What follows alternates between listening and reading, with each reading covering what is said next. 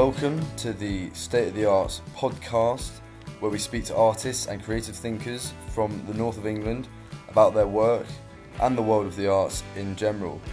In this episode, I was lucky enough to speak with Chris Illingworth of GoGo Penguin, the Mercury Prize nominated Manchester-based experimental jazz group. I saw these guys at Blue Dot Festival last summer and it completely blew my mind. For my money, they're one of the best bands in the country right now. So of course, I was very grateful to speak to Chris over a Zoom call about his work in a bit more detail. In June, the band released their fifth album at what is probably the most challenging time for the music industry and artists in years. I started off by speaking to Chris about what it was like releasing an album in the middle of such a bizarre moment in history.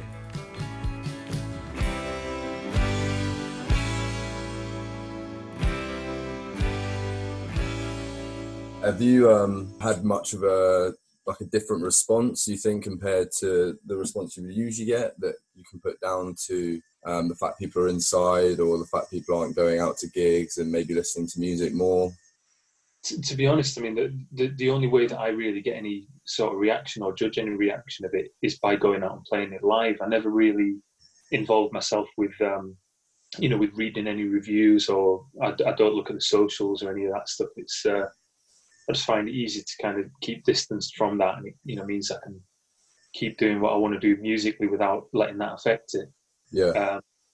So yeah, it's strange that I do feel kind of disconnected from it, and because it took so long to actually release the album for different reasons, it kept having to be postponed and delayed and things, and whilst all of those reasons were important, it was odd. We've had this music kind of ready to go for a while, and yeah, now the thing that kind of keep it exciting and fresh for us getting out. We'll see how it goes. Yeah. What you were just saying about the delay and what it's like releasing it under these circumstances. Did you guys have to make a decision? Was there a point where you were like, do we wait? Do we put it out during a pandemic? Do we try and get it out before things go into lockdown? Was there much of a sort of thought process behind what you had to do? Yeah, absolutely. I mean, I think the difficulty was it's not just down to what we want to do. There's so many people involved. The big one was the label, and I mean the label are very, very supportive, but they aren't just dealing with us, they're dealing with all their other artists that are on that label. Because it's Blue Note, it's a worldwide thing. It's not just about what Blue Note are doing in Europe, but what they're doing in America and Asia and everywhere. So it did make it kind of complicated. It did require a lot of thought being put into it, because in a way, we wanted to just put it out as soon as we possibly could. There's that feeling of the fans have been waiting for it, we've been waiting for it, let's just get the music out there. And then the flip side being, maybe that's not the wisest thing to do. There are other things that need to be dealt with right now, and maybe insensitive for some people. There were big things going on, whilst for some people, it's like for me personally, this whole thing's been kind of weird, but I've been very lucky getting to spend a lot of time with my son and with my wife, and we've had good weather, so we've been out in the garden and things like that. Whereas for other people, they're losing loved ones. Really, really, really difficult things that they're having to deal with. So it's that thing of balancing these issues, and it's a really tough one. I mean, like with the live stuff, we're still having to take that pretty much week by week, because every territory is different. Every country is dealing with these things in different ways. Every idea of how we can go out on tour changes day by day. It's not something we plan for and guarantee that things are going to happen. So yeah, a lot of that stuff's really complicated, and a lot more complicated than I probably thought it was going to be originally, but seems to have worked out okay in the end. Yeah, it sounds like you guys are you might have to play it by ear a fair bit. I was wondering if you had much of a strategy for how to approach the coming months, or what to do when venues start to open, or what kind of venues that they do and don't want to play, that sort of thing. Yeah, I think it's really difficult to know, because trying to think about how you can capture the atmosphere of what people want from a live event at the same time as keeping people safe. It's not, there's no precedent for it. Nobody knows. So yeah, I mean, we do a mixture of gigs, a mixture of venues, but like you think about the club gigs, you can't expect people to all stand a couple of meters apart and you know, even that, you don't know whether that will solve it. You know, if it's got air circulating in the room, is that going to spread it if somebody's got the, you know, the virus or whatever? So I honestly have no idea. And what we've we've had meetings with our manager and booking agents and people like that. And, you know, we've got other mates who are in bands and everyone's saying the same thing. We just don't know. I think it's difficult because at the same time, I don't know about you, but I don't feel like we've had really concrete sort of advice being given to us by, you know, by the government or by people that potentially know what's actually going on. It's still, you know, a day by day thing where people are learning, scientists are advancing their understanding of what this thing's doing and how it spreads and what's the right way and the wrong way to kind of deal with it. So I think at the moment, you know, we've got to try and do what we can. You know, we've got to think ahead and be positive. But at the same time, we're trying to be very realist. We're looking at when we can get out and gig, and as soon as we can, and it's safe for us and for the fans and for the staff and for the crew, we'll do it. But until that point, we've just got to stay at home.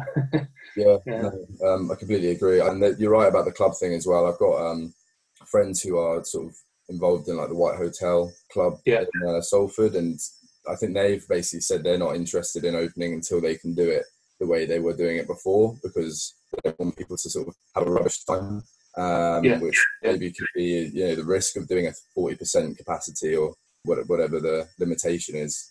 Absolutely, yeah. We've got no issue with how many people we play to. You know, it's the idea that it's the atmosphere that's generated by that reduction.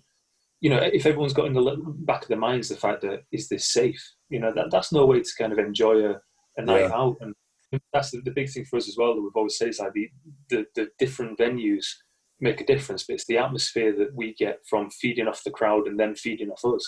It's not like it's a two-dimensional thing.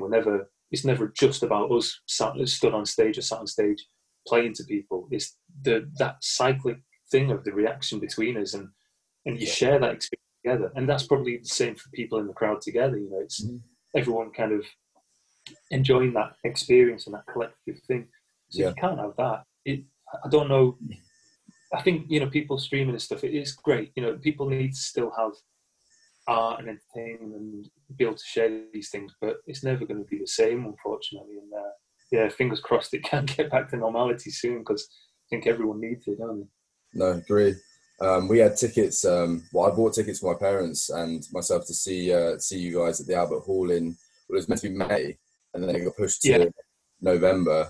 And whether that it sticks to November or not will probably remain to be seen. But it was a Christmas present for last year, but it might be I could probably double up and use it as a Christmas present for next year as well. Yeah, it's a tough one, because I mean, like we say, you know, we want to just get out and do it as soon as we can, but we'll have to just see what happens. I mean, I don't know. I think the way I've been thinking about it is like, you know, not that it's the same comparison in a lot of ways, but you think about major things that have affected people worldwide in the past, like a world war, and how, you know, there are things that need to be done to keep together and keep that community and keep that spirit of togetherness. But there are bigger things that people need to do and look out for each other. And in this instance, you know, it's not like it's, you know, it's something that's targeting us that we can sort of, you know, target back or defend against. It's like it's, you know, it takes people regardless of who they are, race, creed, age, you know, all these things, you know. So I think, you know, people have just got to keep their heads down and try and look after each other, and, you know, we will get through it, but it's probably going to take a while. I don't think it's realistically going to happen before the end of this year. I think it'd be a miracle if it does. But yeah, fingers crossed, we'll see what happens. Yeah, I think you might, you sort of alluded to maybe not seeing much of like the reaction to the album, rather than as opposed to getting a reaction from the audience when you perform. But I think because of the nature of the music you guys make and the quality of the album that you've just put out, whether you realise it or not, I imagine your album release was, you know, very comforting to a lot of people, and it's always really good to just get such quality music, contributing in some way to people getting something out of this time.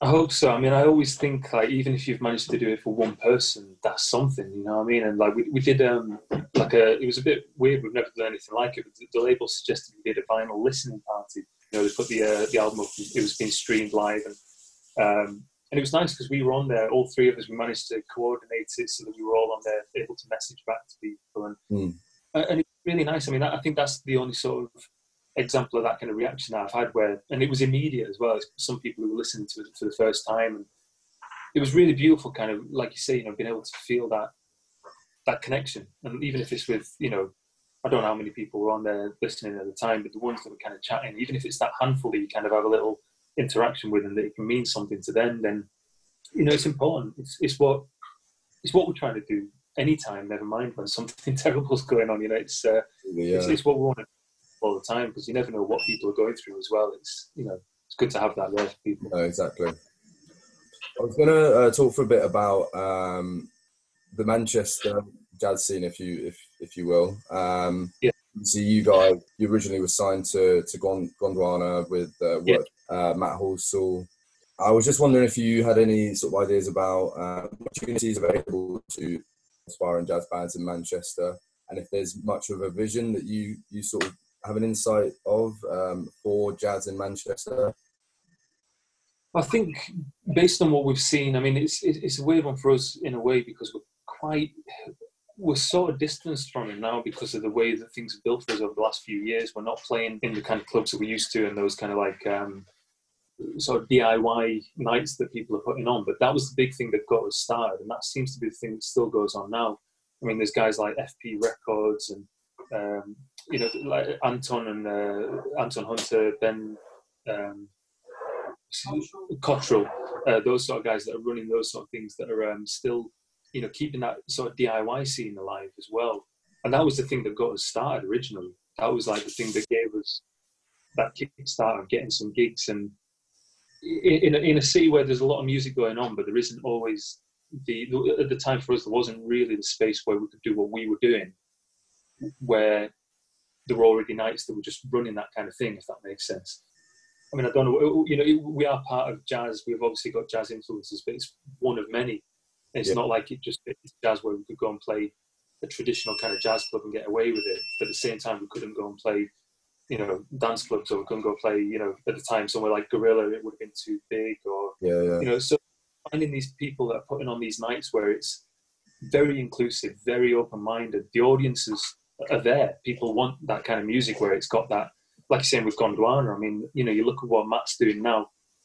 Originally, he started out just having a place to put his own music out. He got us on board, and then that just picked up and picked up and picked up. And, you know, he's doing great now, but everyone's different on that label. They do have that, you know, foot in the door where, you know, they've got in the jazz world, but then they've got all these other styles going on as well. And I think it's that did it for us. And I think as long as that scene's still alive, there'll always be that opportunity for these bands to kind of come up and make their name. And I think the great thing about Manchester for us was that, and I think it's still the case, it's very inclusive, where it's almost like a family. Everyone knows each other, everyone keeps in touch, everyone helps each other out. You know, if anybody, you know, we know people back then that are still gigging, still out there, you know, playing, and it's nice to be able to have that connection and that feeling that the city's small enough that you know each other, but big enough that lots can happen.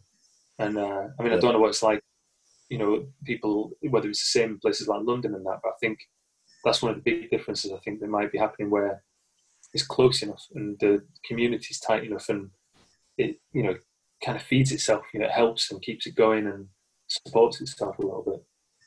Yeah, do you ever feel a bit funny when people call you a jazz band? Do you prefer? I don't mind. Yeah, it's a weird one, because I think it used to almost. I worried that I was coming across where I was being defensive, as if I was going, "Don't call it jazz." You know, it's like I really don't mind. It's like it's more I trying to get that point across to people of explaining that it's not a defensive thing, but I don't mind what people call it, because it's for other people to call it that. Yeah. And the same whether people like the music or don't. It's obviously nice when people do, but if people don't, it'd be crazy of me to think that there aren't going to be people who hate the music. You know, there's music I hate. Same with any kind of art. It's very, very personal. So I think in that same way, these sort of descriptions, they're useful to an extent, but, you know, it's like when people talk about classical music. I mean, I'm from a classical background, but, you know, it's classical music, and it kind of parcels up all this music that spans, you know, centuries, that everything from, you know, medieval music all the way through to really out there contemporary classical stuff. And it's useless as a description, you know, to say I like classical music or don't like classical music, doesn't really mean anything. Cause it's like, well, do you like everything ranging from, you know, the 1500s through to now? Yeah. And it's and the same with jazz. You know, you look at, you know, it's far less time that jazz existed, but it's so diverse, so, you know, chaotic in the way that it's evolved. And, you know, you look at sort of bands now that get that jazz label, and they're very, very different from each other, and yet they're existing in this same era of jazz. You know, Yeah. it's doesn't really feel like it's a particularly useful label.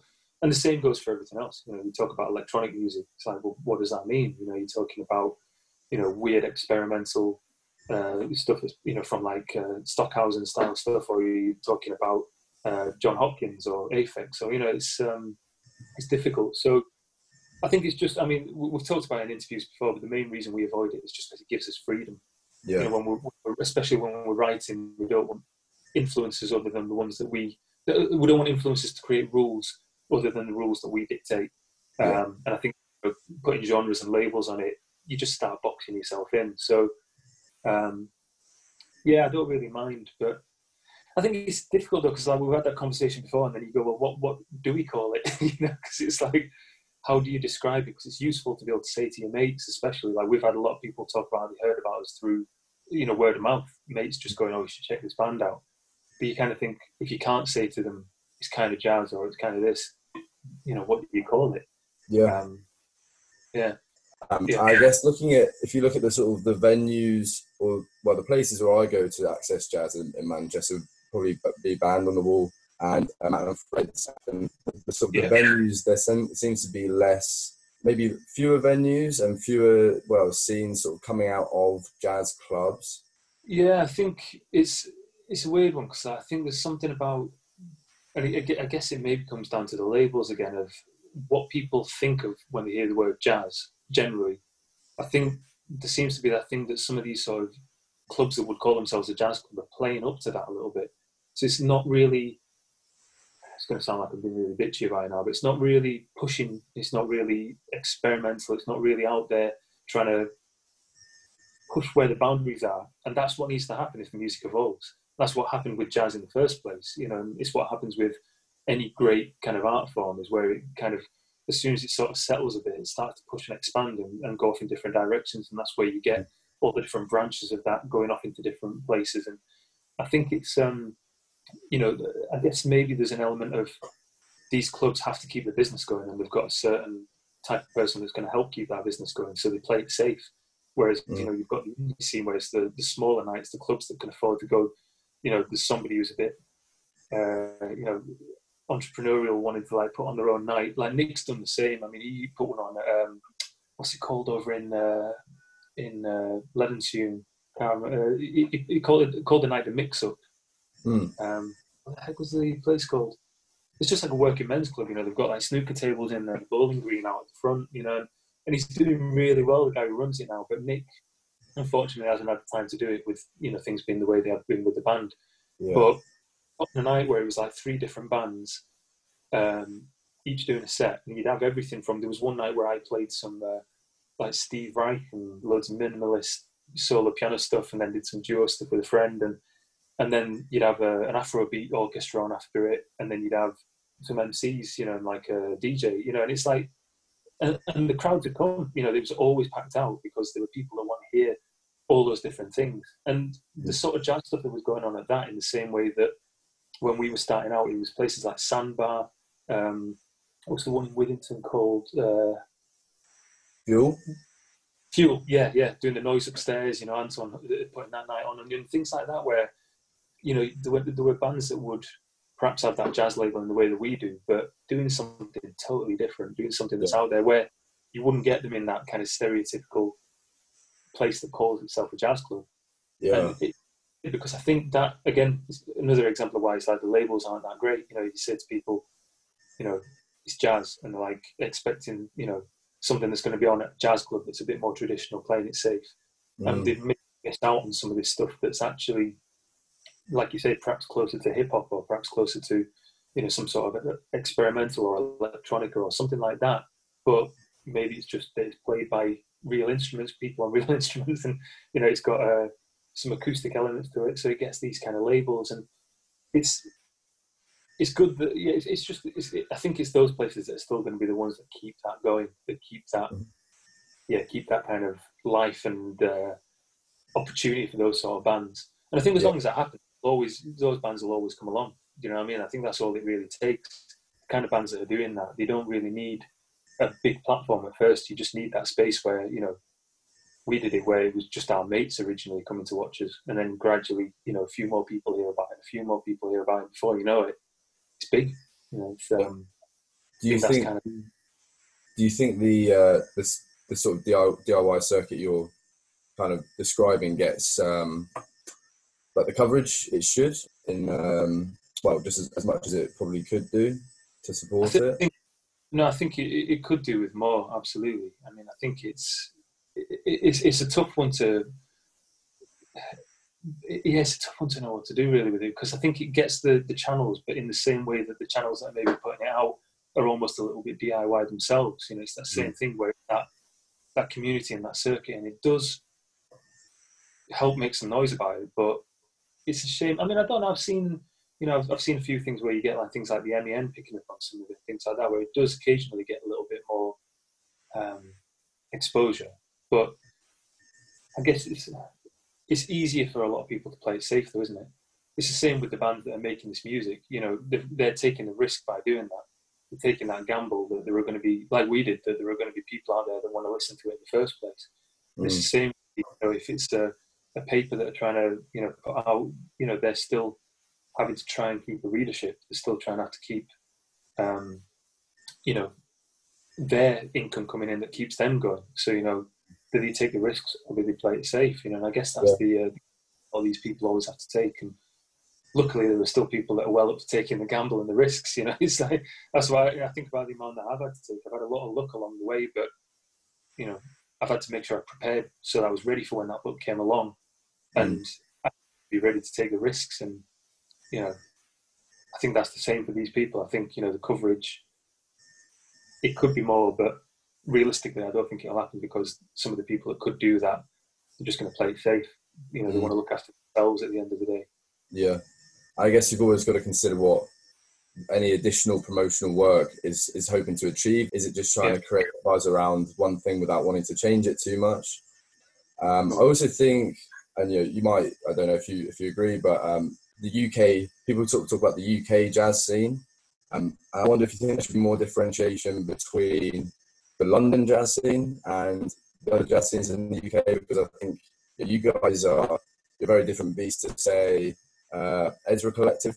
And, you know, London's got its own story and its own, like you say, the community that sort of feed into one another. But do you ever think that there should be different ways of talking about the UK jazz scene, or do you think that Manchester maybe shouldn't be used in the same breath as London or gets overlooked in a way? I don't know. I mean, with regards to that, all I can really talk about is from my experience of when I've done interviews with people from abroad, and they talk about it as, like you're saying, as mentioning it as the UK jazz scene. That's the kind of references I've heard to it. And I think it's difficult for us to kind of look at it from their perspective, because we're looking at it from within the UK. You know, so to look at it from the outside, it's like perhaps they see it more as a collective thing, because they're looking at the output from the country as a collective thing.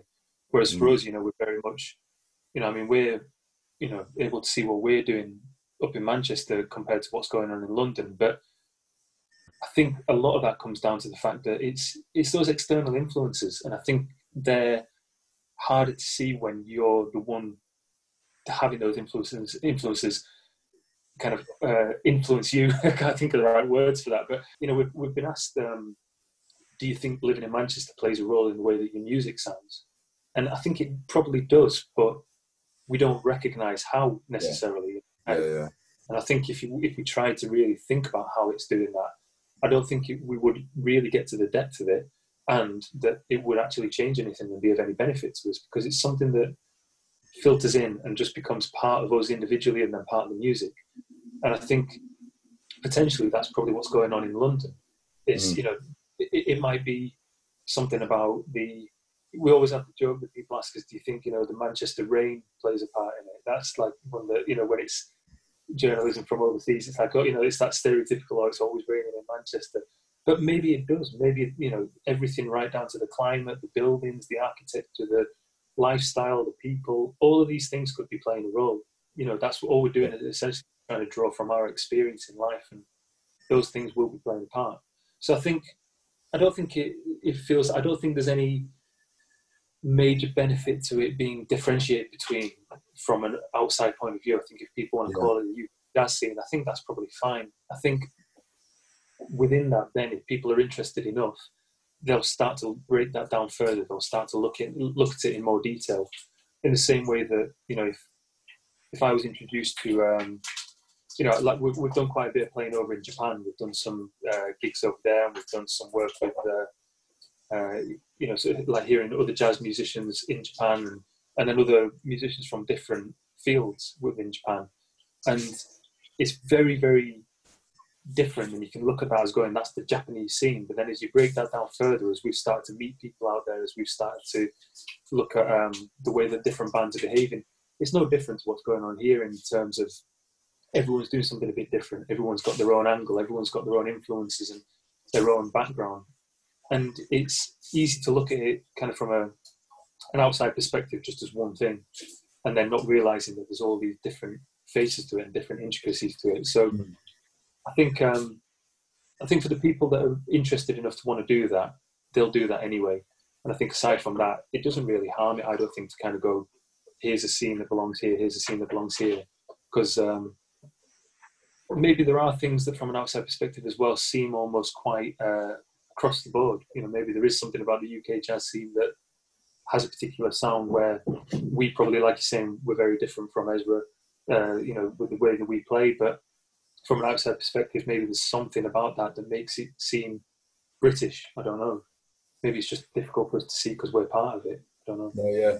I guess if you, as you say, if you're not conscious of any particular local or regional identity, then you're probably not going to be so aggrieved if someone's not, or they're not recognised as like a Manchester scene, or they're not trying to sort of identify differences between London and Manchester or Leeds or other parts of the UK. So I think with what you're saying there, definitely is like something to do with it, because like I think with what we do and where we draw influences from is so broad. We're not worried about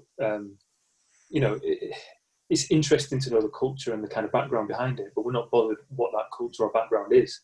So if we find some music that's from Japan, or we find some music that's from Africa, or we find some music that's from London or wherever, if it's something that feeds us and gives us something that we can play off, or that we can find some fun or enjoyment or inspiration from, then we'll use that. That becomes a part of us. So I think that kind of means that we've got, the only identity we have is GoGo Penguin, and I don't think we'd say that's, we know that we're from the north of England as people, but we don't think of the band that way. The band's something separate almost. We combine what we do individually, but then that becomes GoGo Penguin. And we've always said that with the music, that's what we're trying to do in the way that we write. Everybody writes together, everybody contributes, there's no leader. Therefore, it becomes something separate to each of us individually. So I don't think there is that kind of cultural identity to the band. Obviously, we have one individually. I know, my culture, my background, and who I am. But yeah, maybe the band is something separate to that. So maybe its influences, perhaps that's maybe somehow how it comes across from an outside perspective. Perhaps, I'm not sure. Yeah.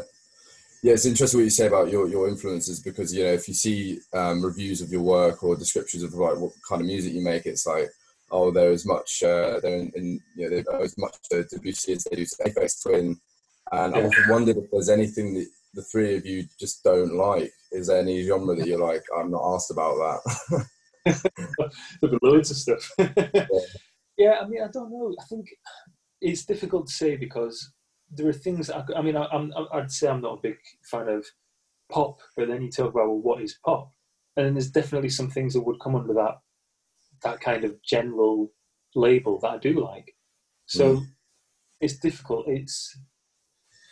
I don't know. I mean, I really love a lot of hip hop, but I hear a lot of like mumble rap and things like that. I'd say that doesn't do it for me. But again, you never know whether there's going to be something that just has like an element in there that you can go, actually, that's pretty cool. You know, there's something in that that's actually interesting.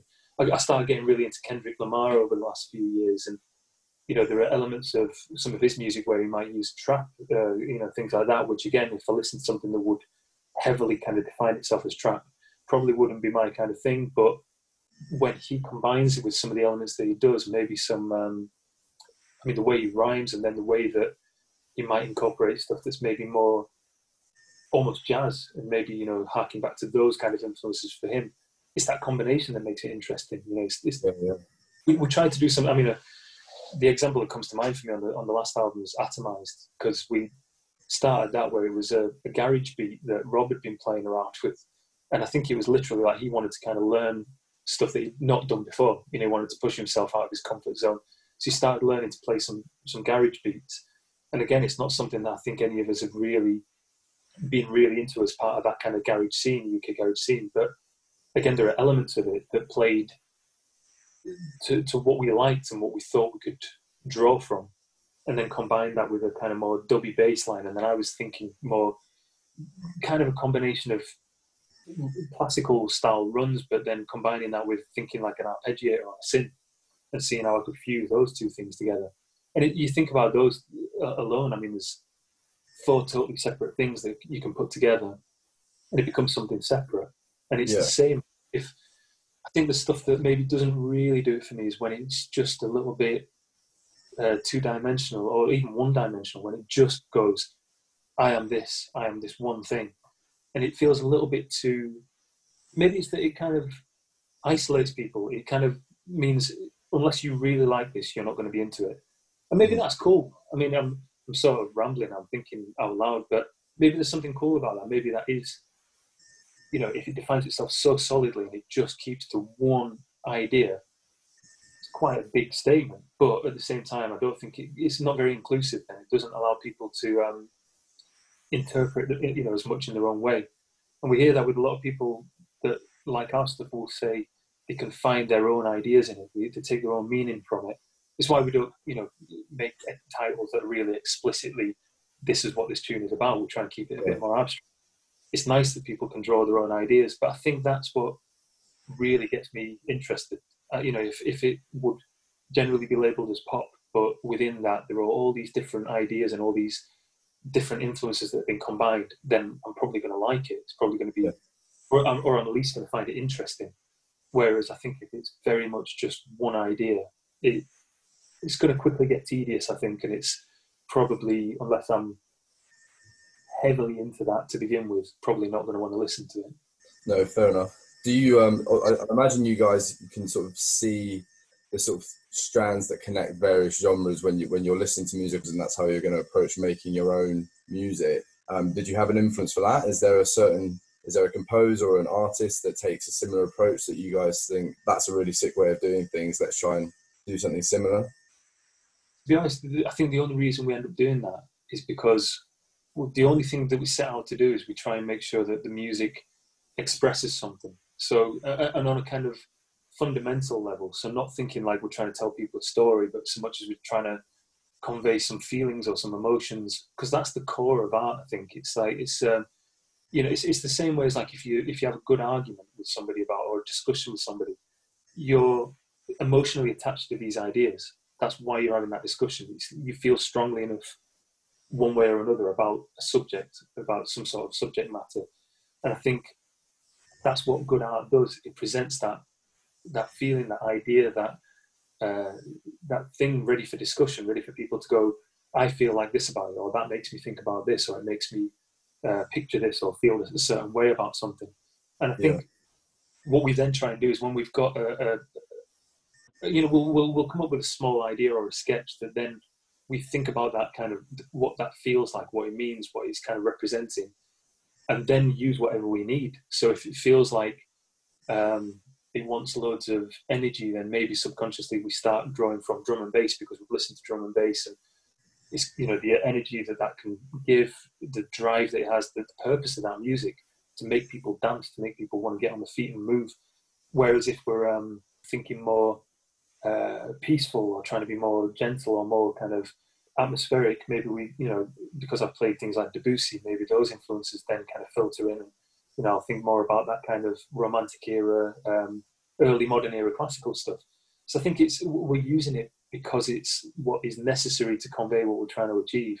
I don't think we consciously go, we like these kinds of music, let's pull from those influences.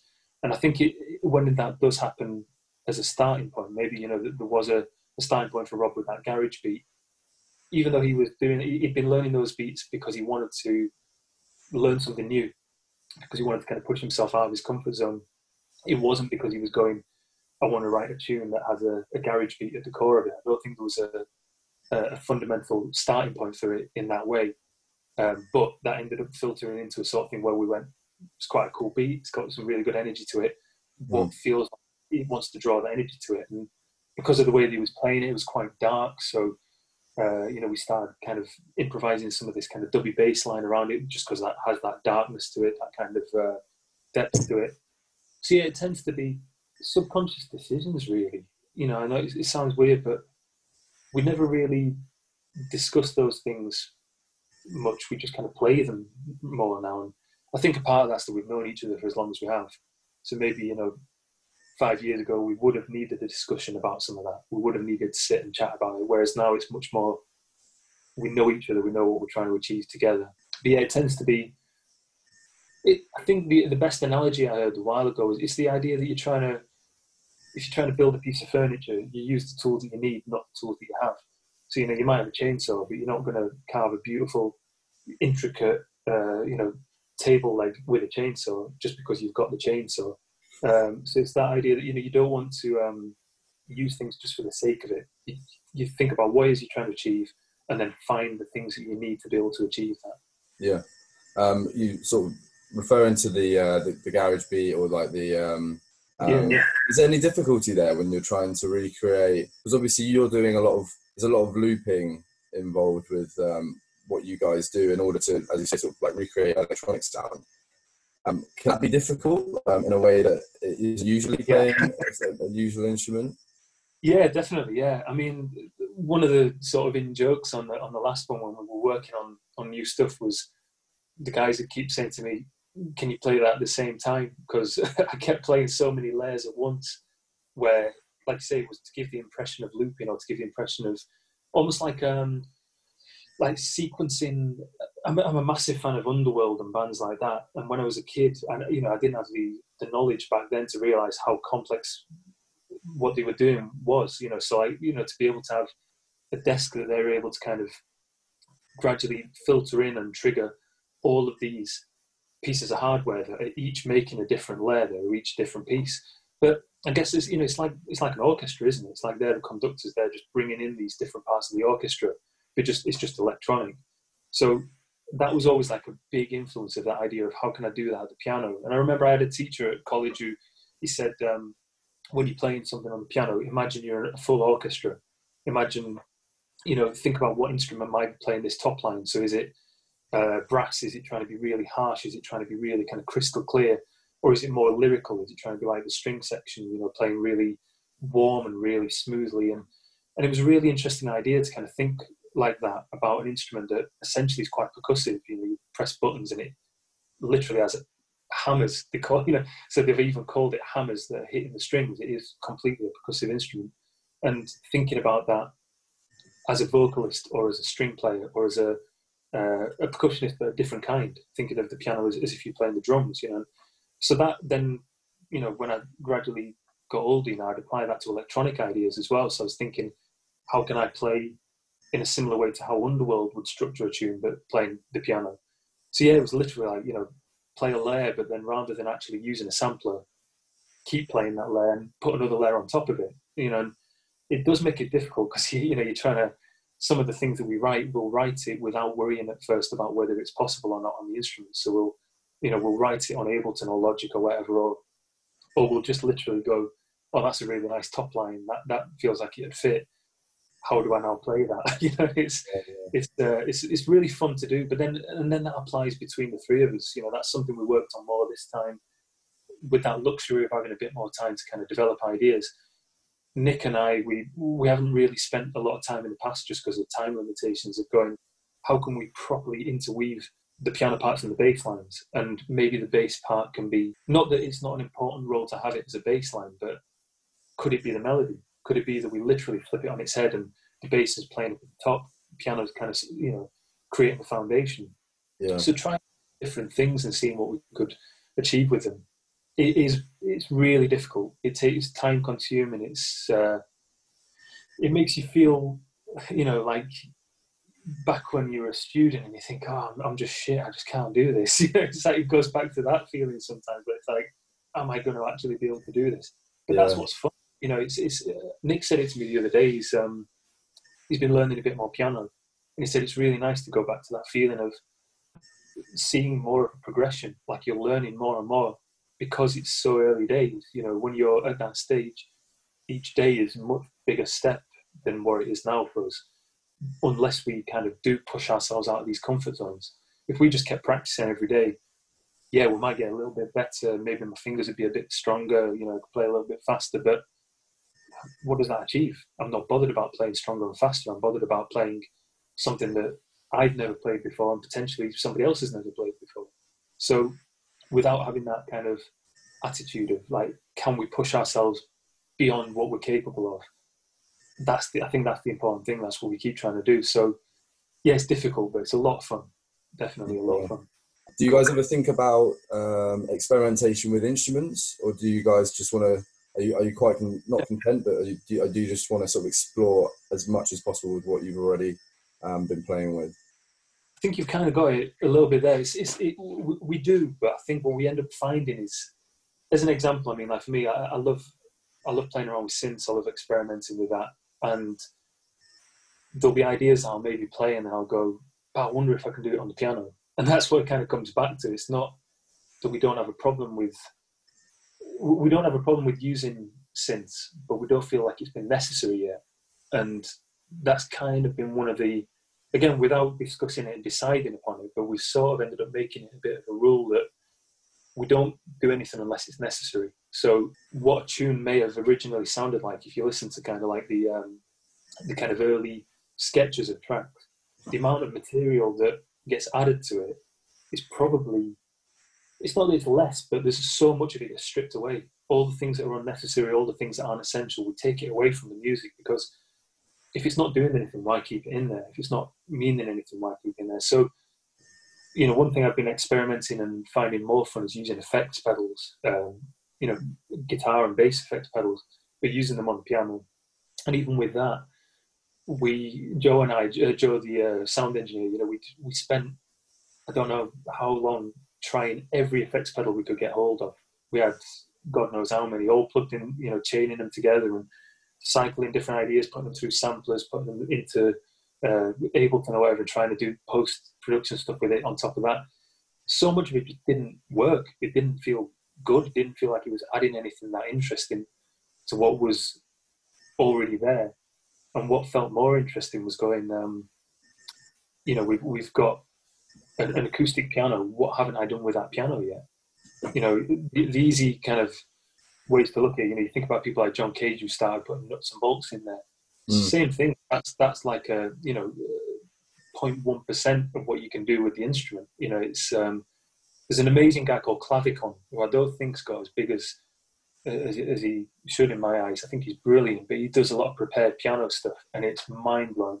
I mean, the guy's got on one track he's got a pestle and mortar. I don't know which one's which, but like he's got the bowl part of it, and he's pressing it into the bass strings of the piano and playing with his other hand, and it sounds like jungle. It's like breakbeat, and it doesn't sound like a piano. It sounds like an electronic drum kit or a sequencer or whatever. Like it's absolutely mental. And he's using a few pedals, some random stuff that he finds. Like he does one with toy soldiers, he does one with blue tack, I think, sticking it into the strings, and it's amazing. And I mean, the thing is, those techniques aren't necessarily that great for us because the time it takes to prepare a piano, I can't do that in between every track. So, but in the same way, it's the element, the kind of essence of that. It's like, what can we do that is just altering this instrument rather than going, I could just get a synth that could do that, or I could just get a MIDI controller hooked up to a sampler that has all of these sounds already built in there. It just feels like we joke about it saying it feels like cheating. It's not cheating. It's just that would work for other people, and that would be they would get enjoyment from that. I think I get more enjoyment out of the idea of can I get up on stage with a classical instrument and make it sound like we're playing dance music. It's kind of fun. And I think there's just a lot more we can do with that yet. So it might be, we might get to the next album, we might actually just go, what we really want to use for this track is a synth, or Nick wants to play electric bass, or it could be any of that stuff. But I just don't think we've quite reached it. In the same way with collaboration as well. We get asked about collaboration, and we're well up for the idea of it. But on one side, there's the time factor. We struggle for time when we actually can work. We're either, now is a weird exception, but we're either gigging or recording usually.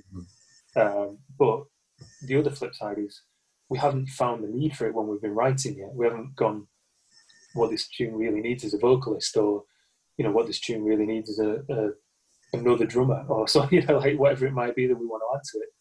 So down the line, we're open-minded to it. There's no aversion to it, but just haven't really found the need for it yet. Yeah. Have you guys been writing a lot in this period, or writing at all? No, I've enjoyed having the opportunity to just do other things. Really, I think I can't really speak for the other guys, but I know when I've chatted to Nick, he's been doing a bit of a similar thing, and it's been. We can't complain about it in any way, because we're very, I love doing what I do, and I've been very lucky that the band's been as successful as it has, that we can go out and gig, and we can travel, and that we can and keep recording albums that people want to hear that music. But it has meant that there's been a lot of sacrifices, and it's the same for a lot of artists. You make those sacrifices to do something that's hopefully important. You know what I mean? It's that's what that requires. But the flip side is, like I said, I've just had a boy. He was born last year. He's just turned 1 recently. I've had a lot of time to spend with him, and I think how important it's been being around in that time, where potentially before, I was going to be away on tour for huge amounts of that time. So the silver lining has been, having all that time, seeing him grow, seeing him evolve and change, and his own little character. And then I've been doing, getting out and doing some gardening. It's something I've always wanted. Like, we only moved into this house last year as well.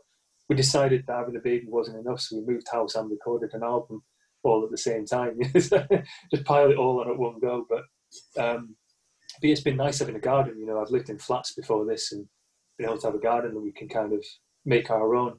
Yeah. And other things like cooking. I've always loved cooking, and I've always tried to learn new things, but it's always been a bit of a, we need to eat, so I'll cook something. Rather than now, it's kind of like I can try things out. I can bake. I can do other things. So it's been nice kind of remembering, that there are other things in life that we can do as well, and being quite lucky in a weird way to have the time to do that now, and find some time to just relax and remember that there are other things in life as well. Yeah, no, great. If you want to, I don't know, sort of give some insight into what's happening over the next few months for you guys. I know you said obviously you just have to sort of wait and play it by ear. Definitely, yeah. I mean, we've got a sort of shared calendar set up that we, now and again there's dates in there that maybe got forgotten to be taken out of the diary, or that were potentially still supposed to be happening, but unfortunately have had to be cancelled. And it's gutting to see that, when it comes up and you think, oh, we'd have been at, we were going to be doing places like Brixton Academy this time, and Albert Hall again in Manchester, and it's in the same way. I am absolutely grateful to have all this time with my son and with my wife and all these things I'm doing, but we live to be in a band. That's what we've set out to do. That's what we've spent all our years trying to be good at and good enough to do, so that we can do what we do. And yeah, I can't wait. Fingers crossed. I don't know, like we said, when we've chatted before, I don't know how it's going to happen, but it will happen. I think the thing is, we've all just got to be patient. It's everyone's got to do what they can, and I think the main thing that people can do is be there for each other, be supportive, don't be, essentially don't be dick to each other, and remember that everyone's in it together, and just be patient. And when it all passes, people are going to want all of this as much as ever, more than ever. People are going to want that connection again. Like we're saying, it's not just about art and entertainment that people want. We want that shared experience. So, yeah, when we can do it, the minute we can and it's safe for everyone, we'll be doing it.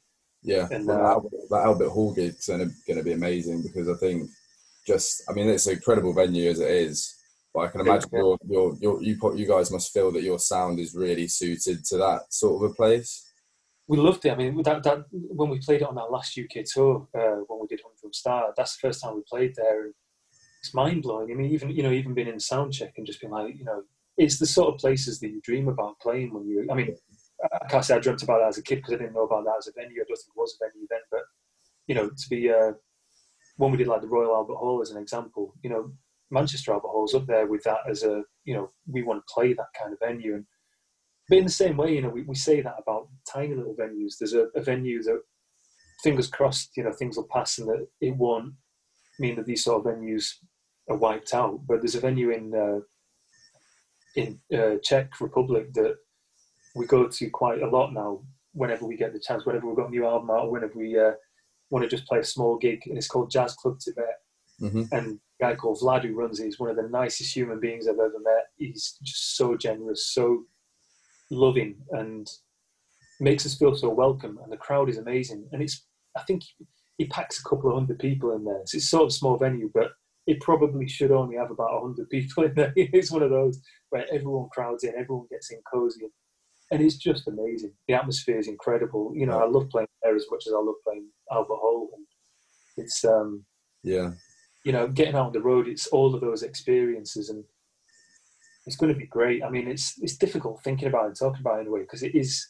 You think about the little things like we were going to be doing a bus tour again for like the UK and Europe stuff, and I've only done a couple of them now, and it's so much fun. It's the sort of thing that is one of the things as a kid. I used to think you go to a gig and see the tour bus outside and be like, oh, how cool would it be one day to do a tour bus gig? And when we do it, we're a family. We have more crew with us because we can travel together. So you've got your lighting engineer with us, who we've been working with. We've got a monitor engineer who we've been working with, and you're a proper little family. It's like brothers and sisters, traveling and having a laugh and partying, and I miss it all. It's a real shame. But the big picture is there are bigger things going on right now. There's stuff that people are having to deal with, and if we all look out for each other, stay patient, it'll pass, and we'll get back out and we can do what we can do then, and people can enjoy themselves, hopefully. Yeah. But I mean, it sounds like you guys are sort of better positioned in some ways because of what you've got to look forward to whenever the touring can commence again, and obviously the album's coming out, so people are still getting a buzz around that. And there's probably by some standards it's probably quite a fortunate position for an artist to be in right now. Yeah, I think so. I mean, we are very lucky that things have worked out as well as the Afros one. I mean, we see it's not just other artists, but reading recently at the moment with the way things could go for a lot of venues. I mean, it's terrible. I mean, it's a dangerous topic of discussion to get into when it's talking about the politics side of it. I'm not the most informed person. So, I know what I know, and I know what I've tried to look at and read into. But I think it's a bit of a disgrace that the support just isn't there. You look at a lot of countries getting the support that they're getting, and unfortunately, this country doesn't seem to be doing the same. And it's hugely important. I mean, like when we briefly talked, you look at how it is after World War II and how important arts and culture were, and the resurgence that came back after that point. People need that. It's like, you could argue it's not essential like food or like, healthcare and things like that. No, but it's essential for people's well-being to have good entertainment. And, the risk is that there'll be just, a load of cheap entertainment or just recycling of old entertainment. And it's not good. It's not good for anyone. It needs to be new. It needs to be now, and it needs to be something that relates to people. Yeah. And the only way to do that is if you feed it. You need to give it what it needs to be able to stay alive and then to go further than that. It can't just stagnate. It needs to flourish, and the support has to be there for that. And I think the difficulty we've found as a band, I mean, we look for opportunities where we can kind of help and make, whatever it might be, whether it's making donations or show support. But the issue we find is there are so many places that need that support. And ultimately, unless it's going to be dealt with in a more fundamental way by the government and by the people that are actually going to be able to make big change, it's going to be difficult. All the little guys can do all that they want, but unless those fundamental changes are made, I think it's going to cause a lot of problems. So, we'll keep doing what we can, and it's great that, like saying people like yourself that are trying to make more awareness of it and trying to encourage support and build, these kind of networks. I think it's really important, and it's the best that we can all do right now. Hopefully it'll make enough of a noise that people will listen as well. Yeah, definitely. Yeah. Cool. And hopefully we'll see Chris and the rest of GoGo Penguin on tour again very soon. Thanks a lot to Chris for speaking to the State of the Arts, and thanks to everyone who's listened to this podcast episode. I hope you've enjoyed it. We have more interviews on the way for you with some other fantastic Northern artists. And in the meantime, keep an eye on our site and our social media to stay up to date with everything happening with arts and culture in the North.